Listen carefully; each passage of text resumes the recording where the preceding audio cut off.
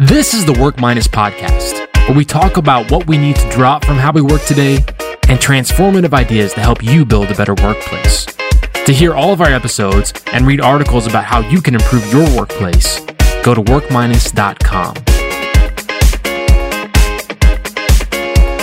Today, our guest is Aaron Dignan. He's the founder at The Ready and author of the recently released book, Brave New Work. And this episode is Work Minus Bureaucracy. Hi, Aaron. How are you today?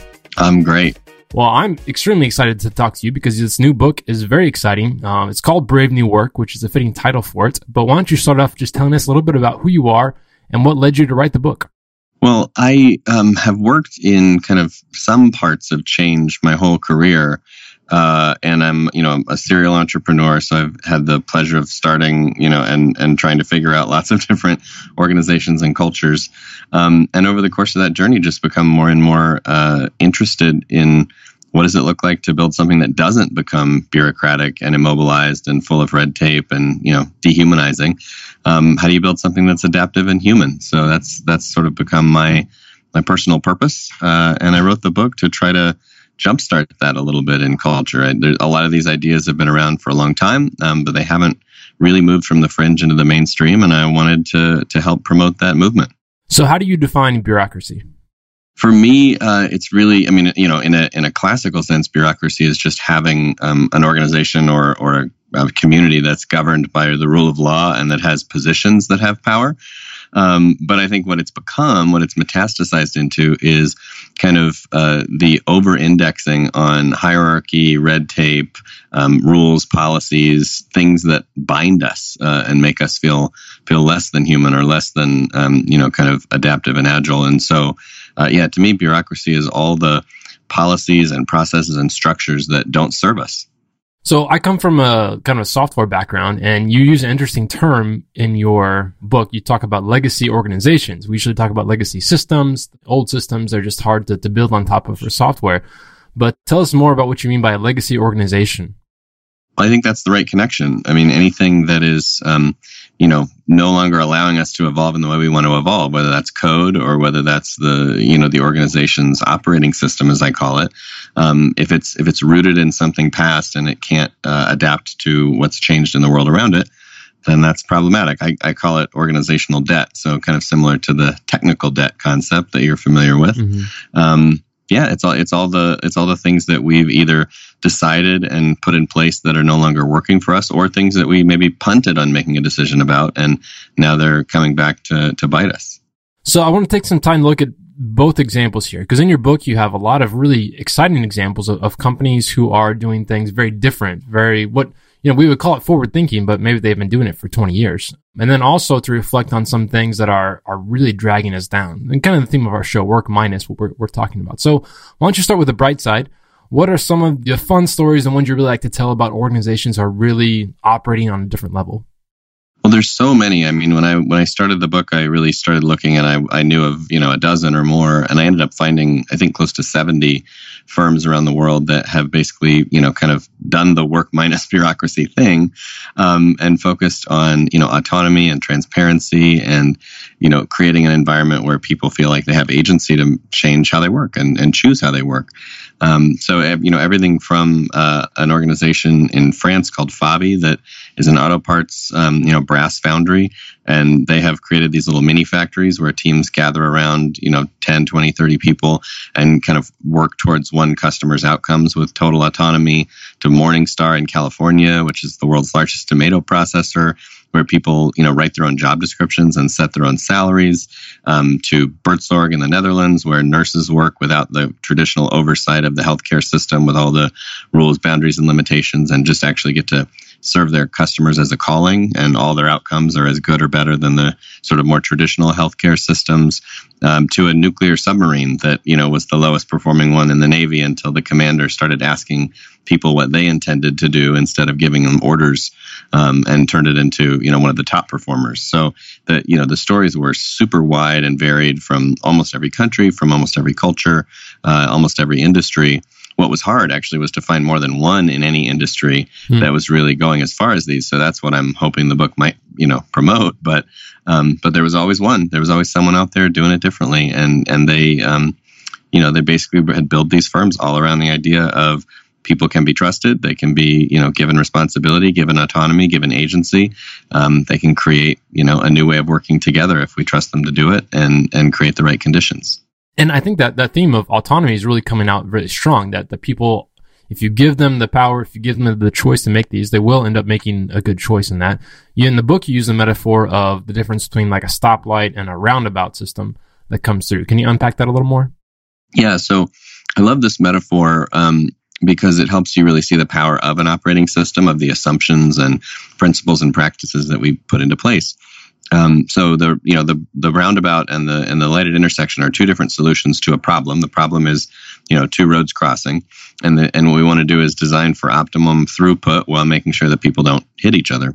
So the assumption of the stoplight, the red, yellow, green, is people can't really be trusted. They need to be told what to do. We're going to have really clear signals. We're going to have to think of everything. So left turns, right turns, what if this happens? What if that happens? We're going to have a control center with software and people making algorithms and plans for how this is all going to work. And then, in the end, it'll do what it needs to do. And most people are pretty comfortable with that. They feel good in a lighted intersection. The roundabout, on the other hand, takes a different tack. It says actually people can be trusted. They need to use their judgment. They need to be present in the situation and participate. They need to be on. And we'll just use a couple simple rules, some very simple enabling constraints to guide behavior. So go with the flow of traffic and give the right of way to people in the roundabout. And what's fascinating is, on almost every measure, in almost every context, not every possible one, but in almost every context, on every measure, things like throughput, safety, fatality, collision safety, cost to build and maintain, and certainly, how it works when the power goes out, the roundabout is far superior. And yet, we're so much more comfortable, and the other one is so much more prevalent, right? So there's 1,000 to 1 lighted intersections to roundabouts in the United States, for example. And I think that's a perfect metaphor for the world of work right now. There's a tried and true way. There's the sort of normal way that everybody knows that mostly puts us off the hook and makes us forced to be, compliant and kind of live under the control of a system. And then there are roundabout ways to do budgeting, to do resource allocation, to do hiring, and to do compensation and to do planning. And those roundabout ways seem a little bit scarier. They seem a little bit more chaotic at first. But at second glance, as I took in the book, they work great. We just have to sort of step into that space and be brave. So what do you say to a manager, someone who's out there who is in one of these traditional systems, looks forward and says, okay, maybe this could be better, but they think, okay, the second I go on vacation, if I'm gone for 2 days, everything just falls apart. If I try to put together a process, if I try to put together a spreadsheet, immediately, if I'm not on it all the time, it starts to degrade. How do you convince someone that has this experience that these autonomous ways of working are better? Well, that's what's so counterintuitive about it, right? So if if you're always micromanaging, if you're doing that labor, both emotional and cognitive, then there might be a learned helplessness in the system. There might be a reaction in the system. And so sure, if you go away and you've usually been the one that moves things forward, then things might not move forward. I think the twist is what happens when you create space, when you actually intentionally create space and let things get a little bit heated and let things bubble up and let the tensions emerge. Then do people start to step in? And it's like anything, whether you're gardening or raising children, if you try to raise a child who never skins their knee, they will not run well. That's just not going to happen. And so I think in many cases, we actually immobilize our teams by being such good leaders and such good managers and such detail-oriented thinkers and trying to create, perfect execution instead of saying, what if our job was to create increasing capability? If our job was to create increasing capability, we might take a different tack. And I think that's one of the things we have to get comfortable with before we can really play differently. Yeah, that's amazing. As we said before, let's look at the other side of the picture, the one that probably most of us are more familiar with in terms of these old legacy operating systems. Do you feel like the opposite is true, that it's all about the removal of autonomy and the giving of systems? This is how you do it. This is exactly how you need to do it. That characterizes most of these, or do you find other patterns as well? I think it just boils down to a characterization of organizations in the market. So because we like to think of organizations in the market as predictable and controllable, and we like the feeling of being in control is so nice, things like plans and annual budgets and annual performance reviews and hierarchies and fixed roles and all these things start to take on a patina of that ideology. So the reason that it kind of goes bad is not because we have bad intentions or because we want to, control people, or we want to somehow go to a dark place with power. Maybe a few do, but most don't. It's actually just because we're trying to do our best, but we're treating the system like something that is not what it actually is. So we're mistaking what the system is, and we're mistaking what the market is as something that we need to plan around and predict and control and create compliance in order to get what we want. When in fact, we need the exact opposite. We need everyone out there being a sensor. We need everyone out there adapting in ways big and small. We need, as much test and learn and iteration as possible to make sense of the world, because it is dynamic, because it's changing so rapidly. The correct approach is actually different. And so I think that's really at the heart of it. I want to get your opinion on, as we move farther into the future, we adapt more technology into what we're doing. This idea of the human-computer symbiosis becomes more important, about how humans and systems will work together. And from a manager's perspective, from a CEO's perspective, you use the word building capability, thinking about the fact that if you have humans working for you, you need to start to probably very seriously think about how to leverage those human talents they have, which is about the capabilities they have to make their own decisions and to go through things. And if it's a system, you need to figure out how to code that and program that.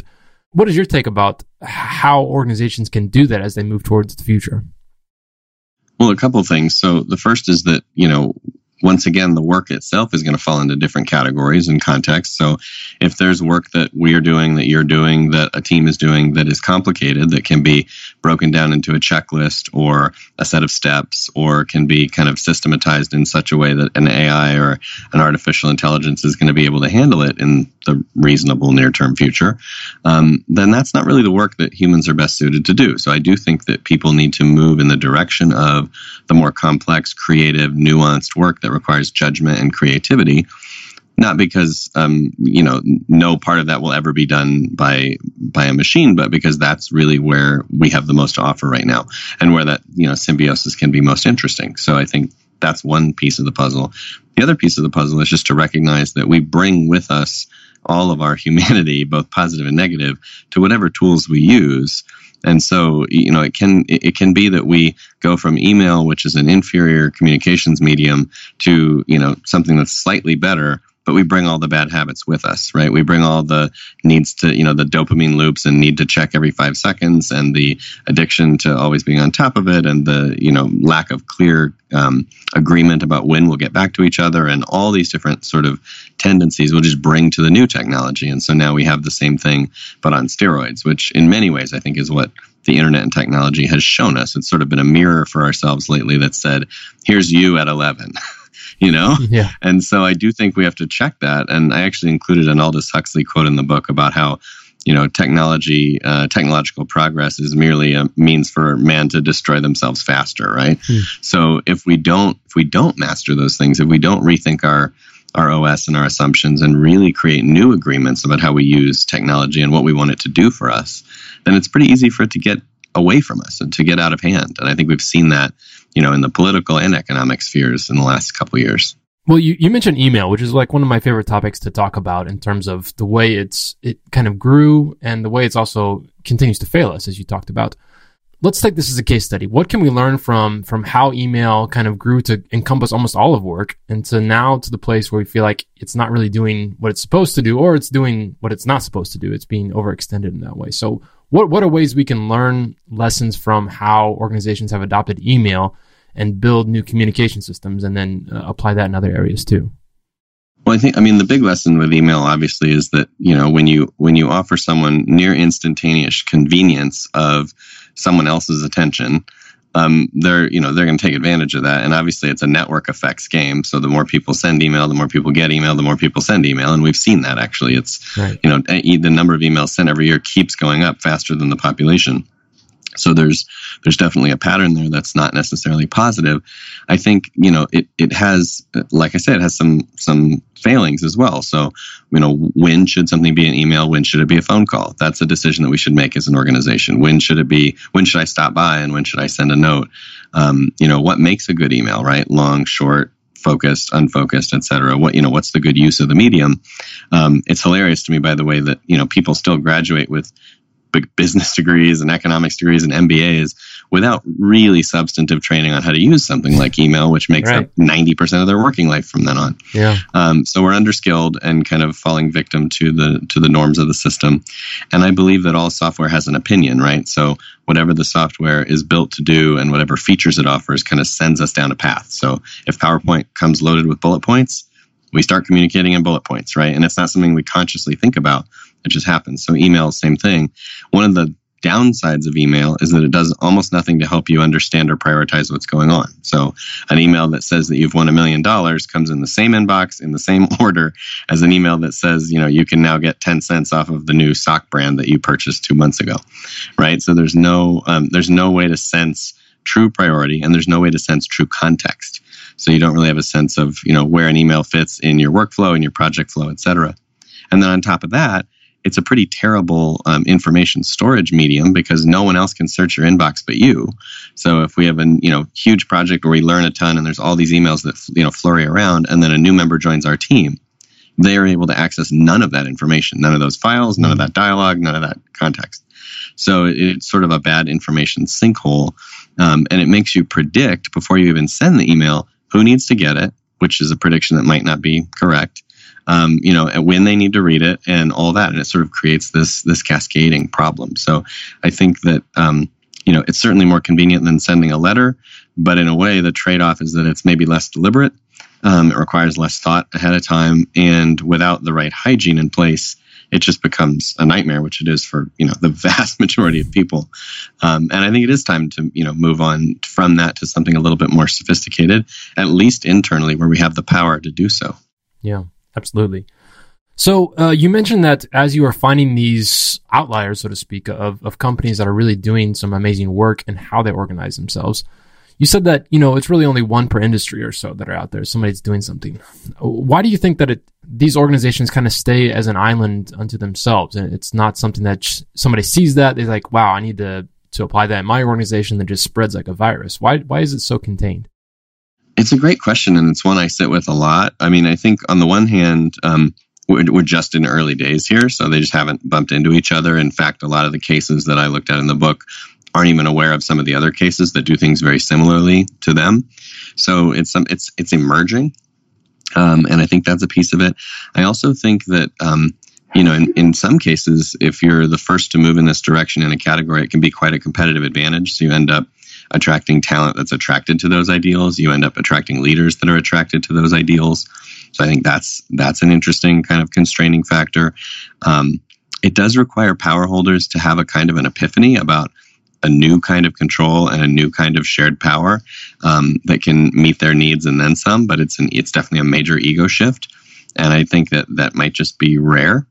So I think that's part of it. And I think, these stories don't often spread as fast. I mean, it's much more interesting to read about, the hot new startup on the cover of the magazine and how much money they raised and how rich they're going to be than it is to read about how one team messed with their meeting structure for 6 months and made it better, Yeah. It's meaningful to them, but it's not necessarily, a red hot off the press kind of story. So I think some of this is undertold.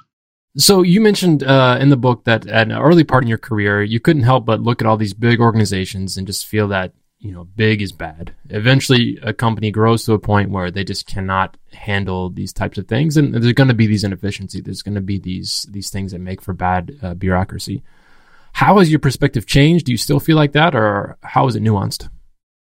So I think in general, left to your own devices, that's still true. I mean, I think if you just let something grow and scale in the midst of this economic and social operating system, you will inherit bureaucracy over time.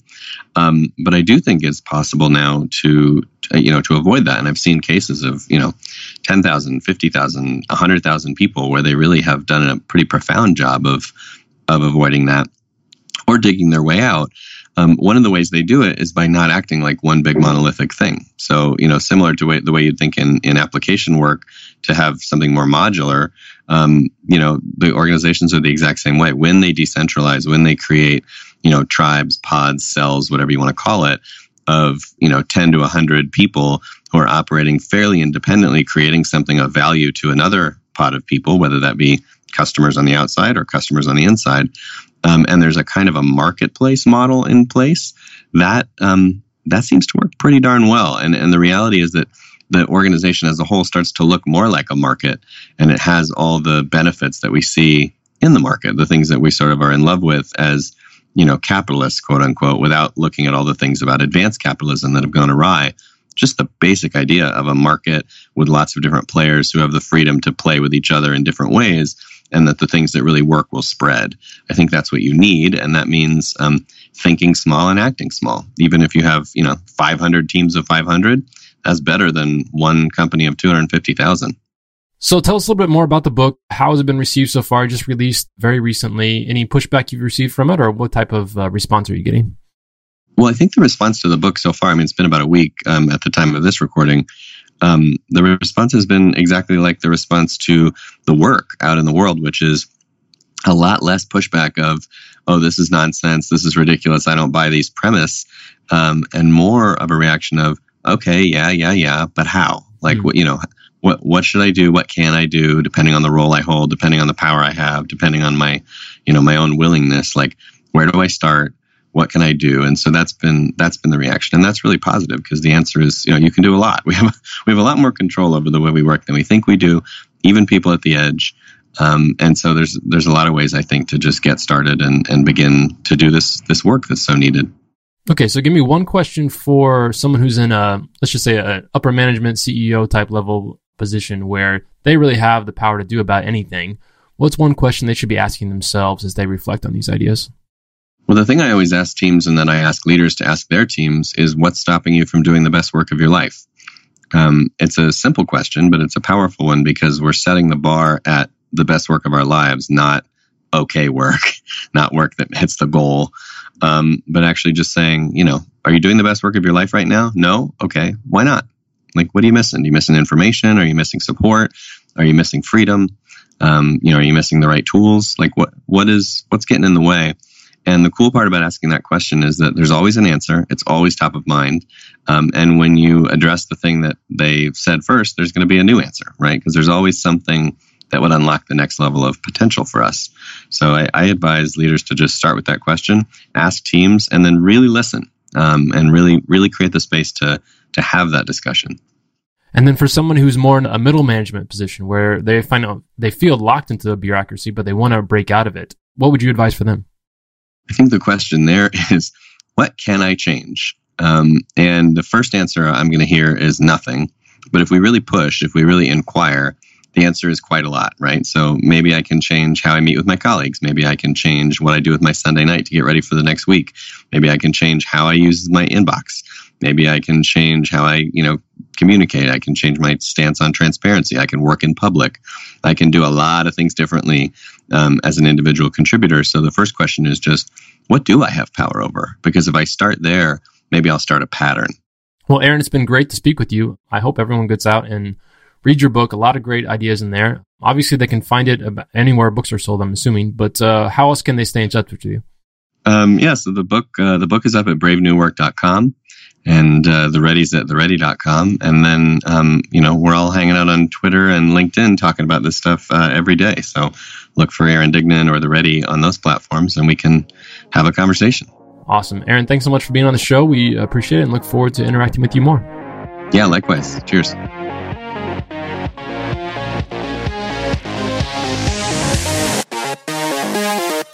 This has been the Work Minus podcast. If you like what we're doing, go to workminus.com where you can see the show notes and a full transcript for every episode. You can also sign up for our newsletter where you'll get the latest progressive ideas about how you can build a better workplace.